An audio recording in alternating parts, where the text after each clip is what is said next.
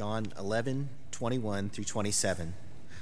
Lord, Martha said to Jesus, "If you had been here, my brother would not have died. But I know that even now God will give you whatever you ask." Jesus said to her, "Your brother will rise again." Martha answered, "I know he will rise again in the resurrection at the last day." Jesus said to her, "I am the resurrection and the life. The one who believes in me will live even though they die. And whoever lives by believing in me will never die. Do you believe this?" "Yes, Lord," she replied. "I believe that you are the Messiah, the Son of God, who is to come into the world." Who is Jesus? This question is as important as it is timeless. How you answer it influences how you live and where you spend eternity. Amid much speculation, the Gospel of John gives us a clear picture. Jesus reveals his true identity. He tells us who he is in his own words. A few years ago, the satirical news website called The Onion ran a story with this headline: "World death rate remains steady at 100%. The story went on to say that officials at the World Health Organization are disappointed that despite advances in technology and medicine and all that doctors and medical staff and first responders are doing, the global death rate remains constant at 100%. We know that to be true, don't we? The story goes on to say that without trying to alarm anyone, birth could be one of the greatest safety risks at all for everyone involved. So don't be born, I guess, is what we're supposed to read into that. But it quotes a source. I don't think The Onion really has real sources, but it quotes a source, and the source says this: "We keep talking about death, everyone keeps talking about death, but no one seems to be doing anything about it." Well, this morning I'm here to tell you that someone has done something about it. You see, death is inevitable. Death is inevitable. If you live and if you are born, which all of us qualify, and if Jesus doesn't come back in your lifetime, you are going to die. That's just what you wanted to hear today, right? You came to be encouraged, to hear something to feel good about yourself, and here the preacher is saying, you're going to die. It's true, death is inevitable. But that doesn't have to be the end of the story. You see, there could be more to the story. In fact, what Jesus will say in our story today, in our biblical text, he will say that this story doesn't end in death. Yes, death is inevitable, but despair is not. And it's so important that we realize that we understand that we can live with joy, that we can face difficult times with peace, that we can grieve with hope, and that we can ultimately die someday with assurance that that's not the end, with the assurance that Jesus has conquered death, with the assurance that there is something after death. And that's good news. That should bring us encouragement. That should bring us joy. That should make us feel good, not about ourselves, but about who we are in Christ.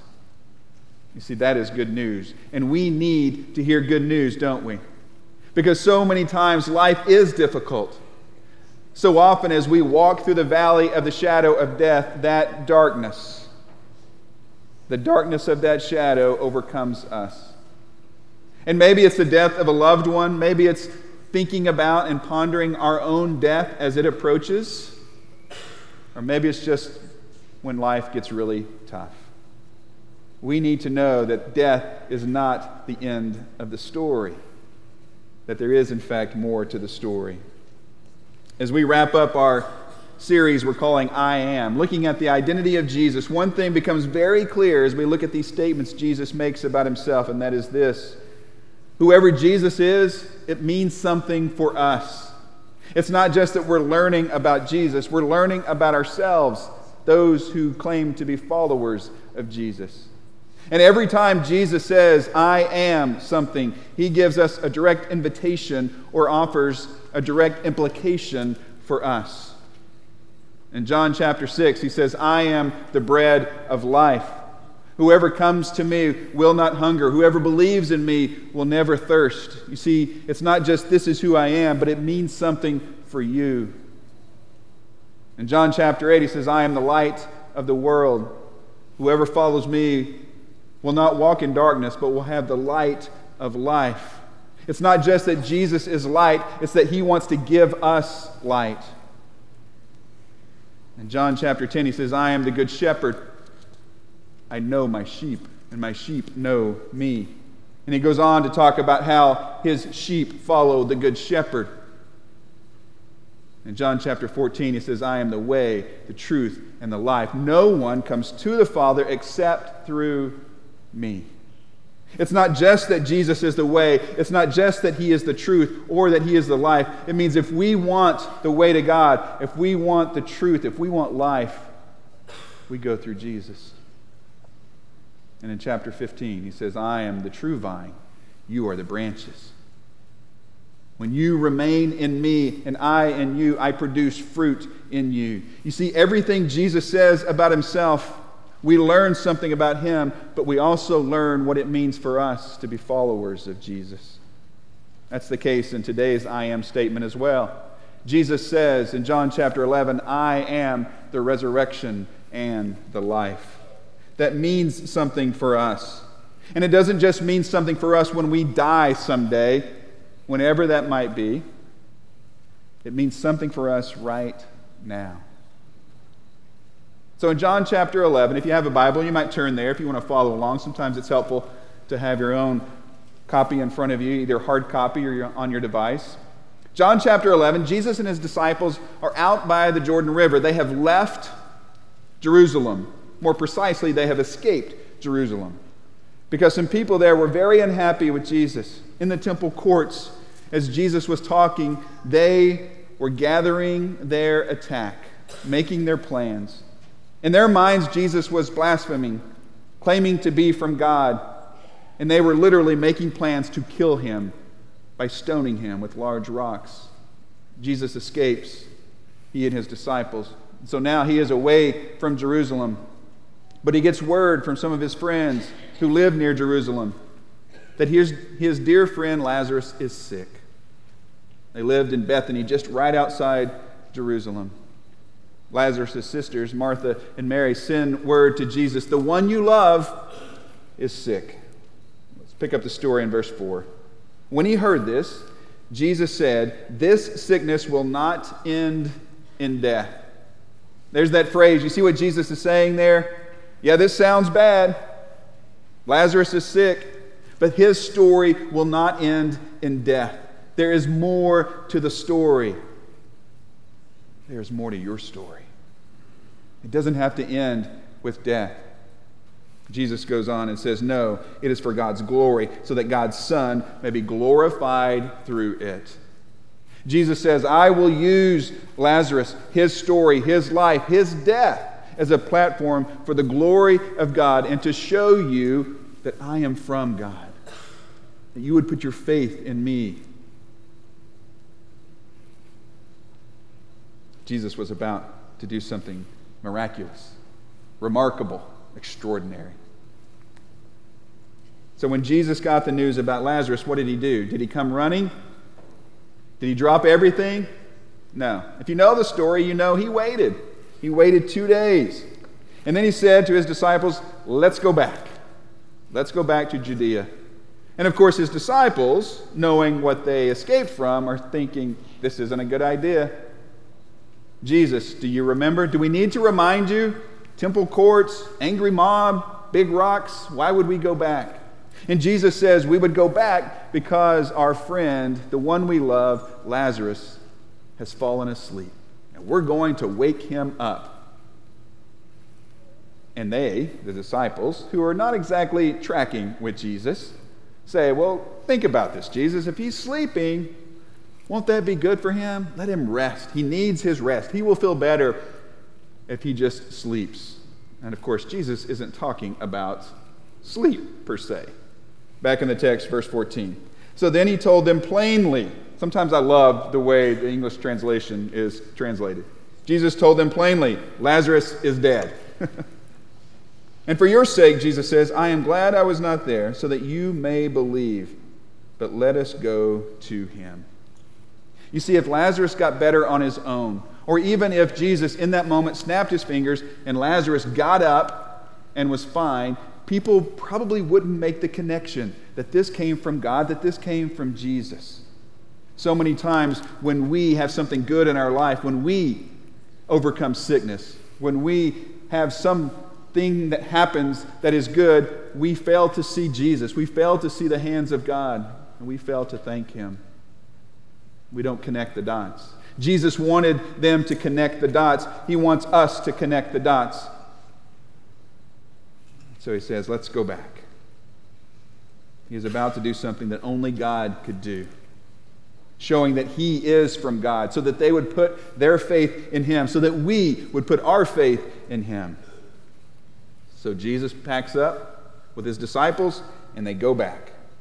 And of course, by the time they get there, Lazarus, who was terribly ill, is already dead.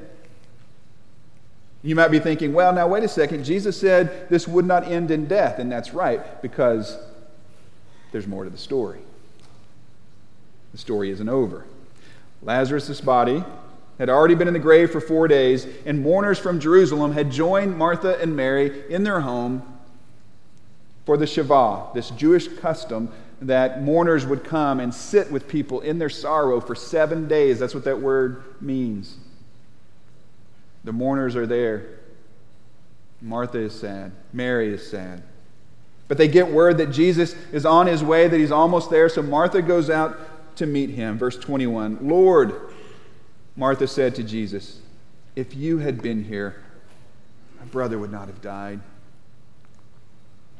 How many times have we thought, prayed, or spoken that little 2-letter word, if? That word that is full of regret and remorse.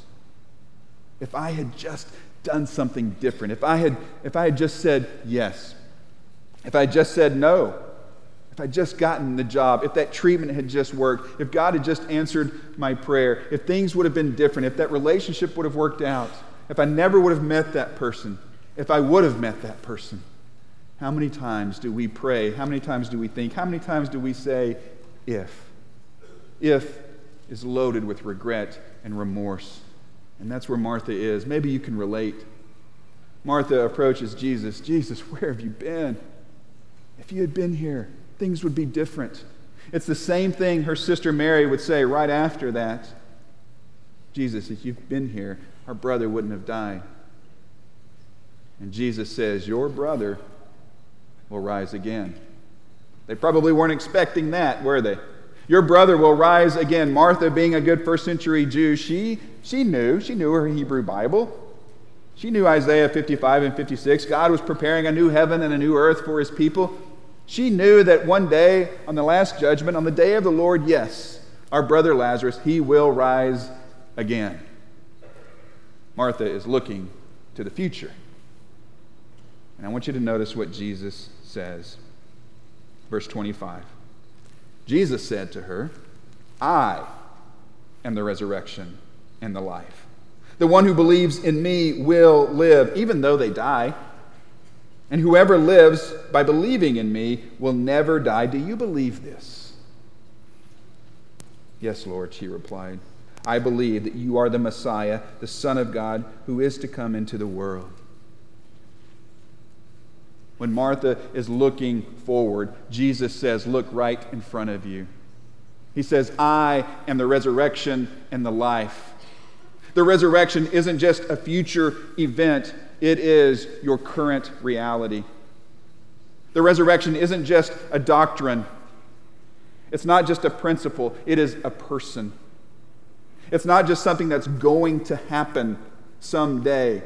It is happening now. Jesus says, I am the resurrection and the life. Of course, anyone can say that. Anyone can claim to be the resurrection and the life, and would-be messiahs had come before Jesus had made similar claims.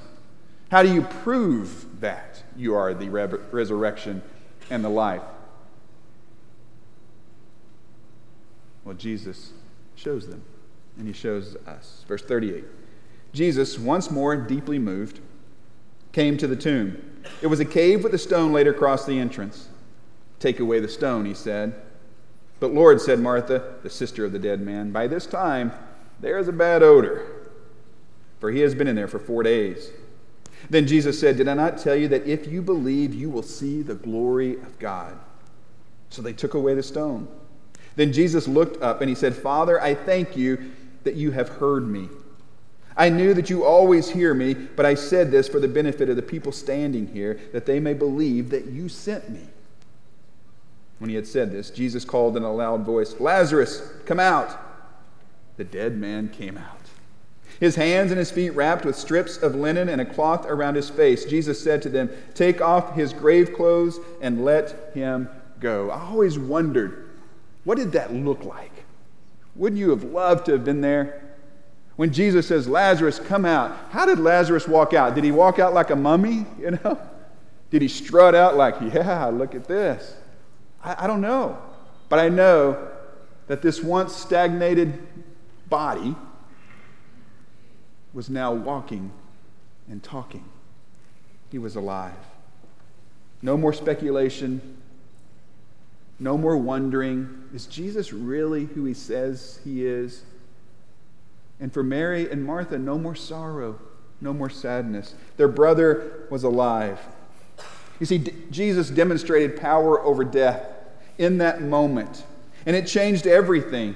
It changed everything for Martha and Mary. It obviously changed everything for Lazarus. It changed everything for everyone who was there. And it changed everything for you and me. Now we know Jesus is the Son of God. And we know that as the Son of God, he has the power over death. Remember, everything Jesus said about himself means something for us. Jesus is the resurrection and the life, and that means you will be raised if you're with Christ, and you will have life in his name. Your story, just like Lazarus' story, doesn't have to end in death. And when we understand that, when we embrace that truth, it changes everything for us. Not just our anticipation of what will happen. It changes the here and the now. It changes how we live.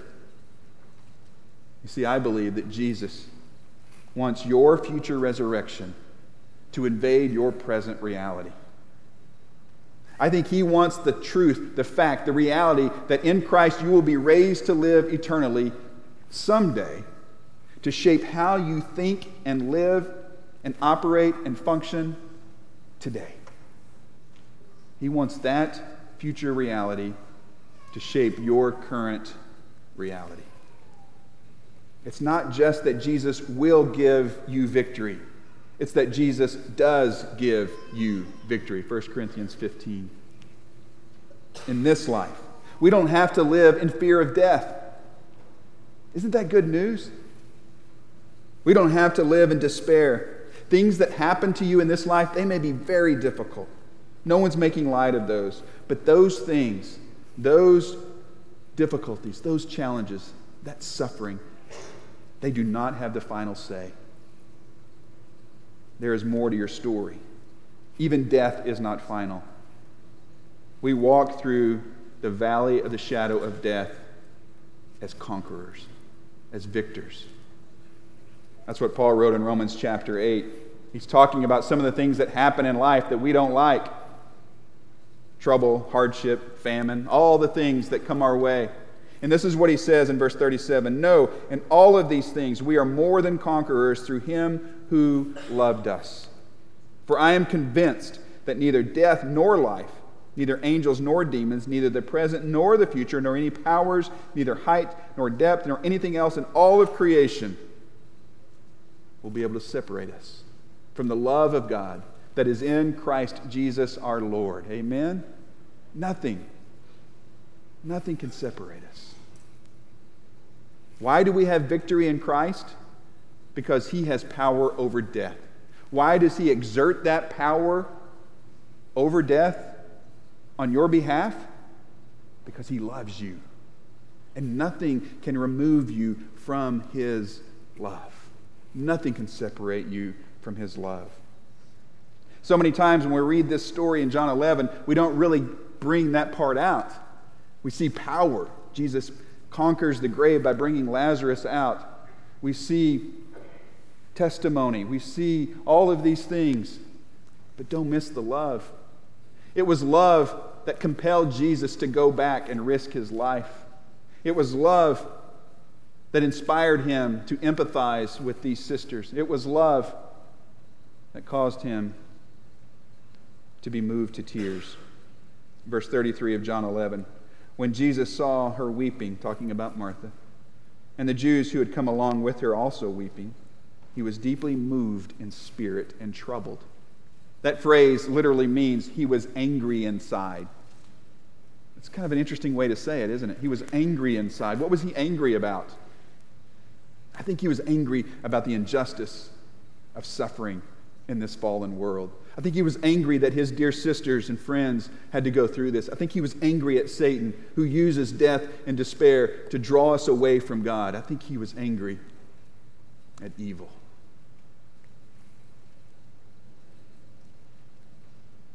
Verse 34, where have you laid him, he asked.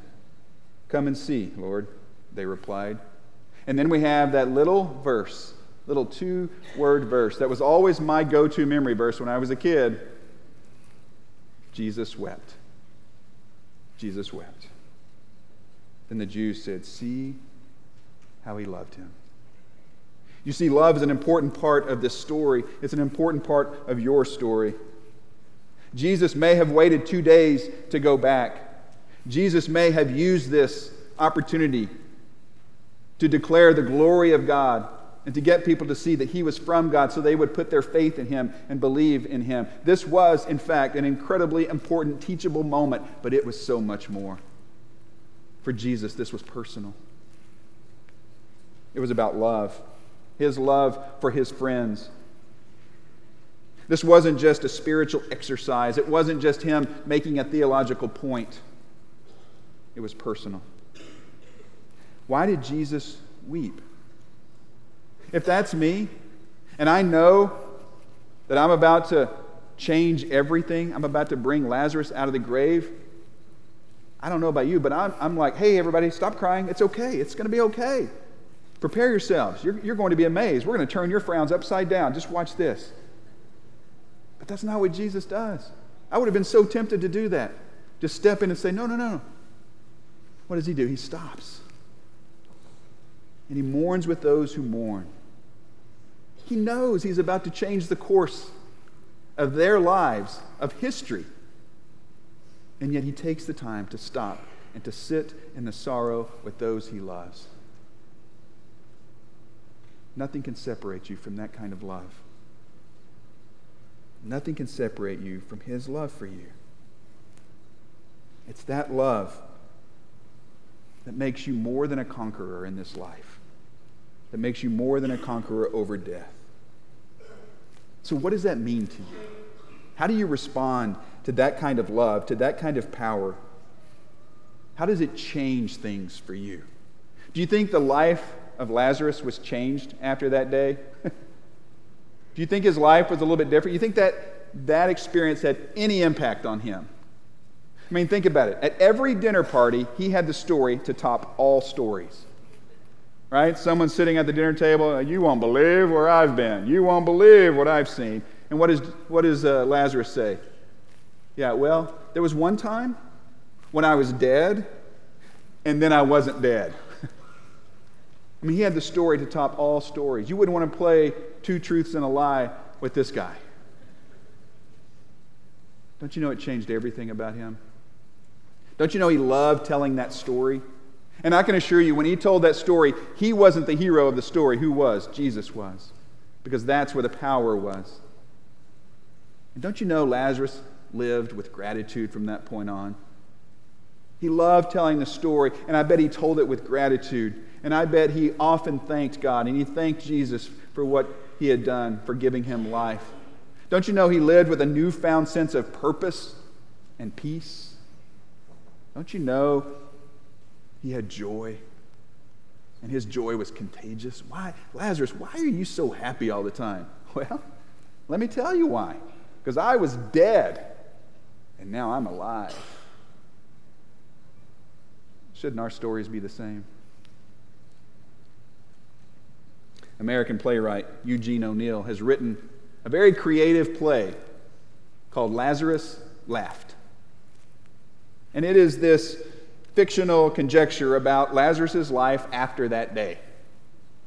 And one of the characters in the play talks about how Lazarus was different. He says, I didn't see any more sorrow in his eyes. It is like, the character says, sorrow was forgotten at the grave. And then another character, one that helped remove the stone from Lazarus' tomb, recalled and described how all of that went down. He said, I saw Lazarus. He knelt down and he kissed Jesus' feet.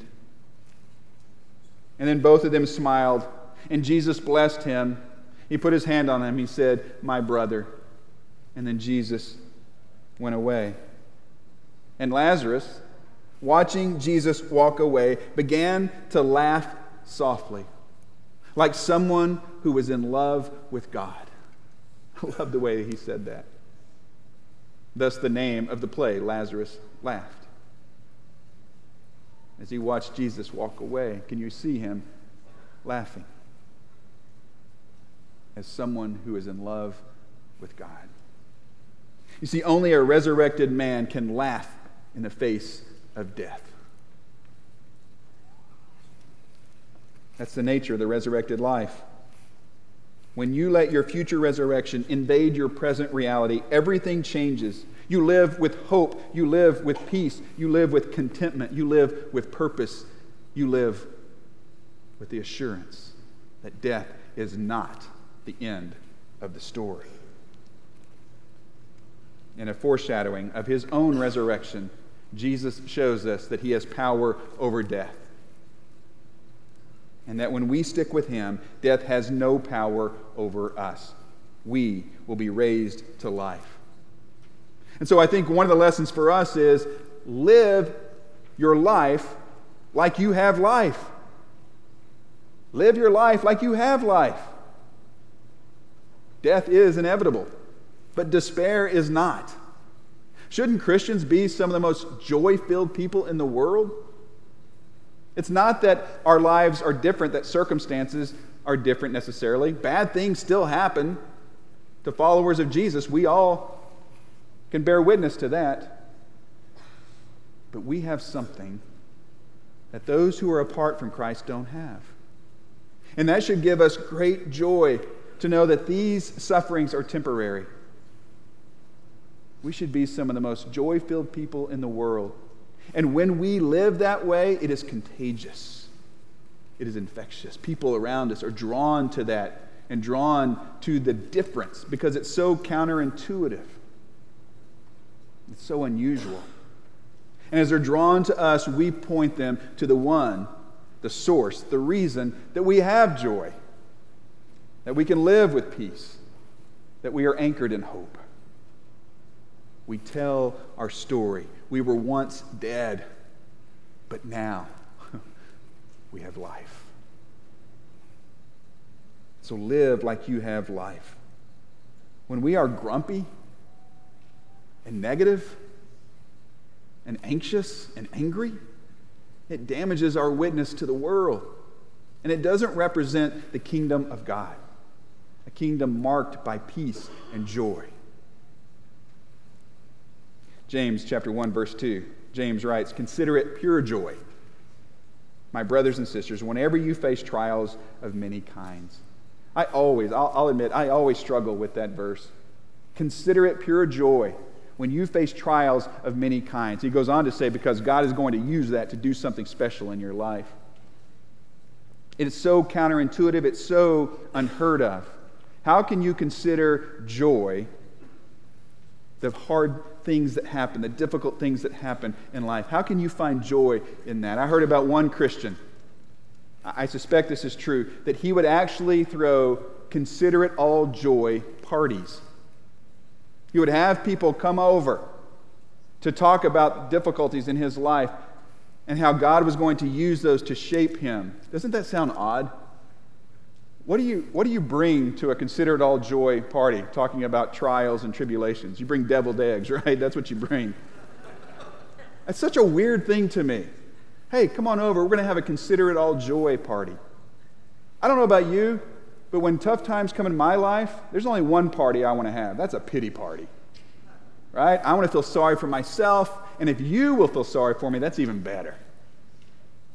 And James says, consider it all joy, count it all joy when you face trials of many kinds.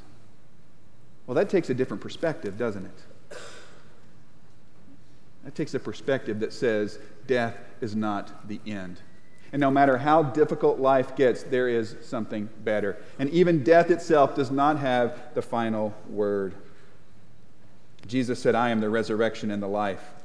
That not only tells us something about him, it tells us something about us. Our death may be inevitable, but despair is not. We have hope, we have life, we have victory in Jesus. During the Middle Ages in Europe, there was a phrase that was often thrown around. It became very popular. The phrase was memento mori. It means remember to die. Remember death. The skull, sometimes bones, skull and crossbones, that was used visually to represent this expression.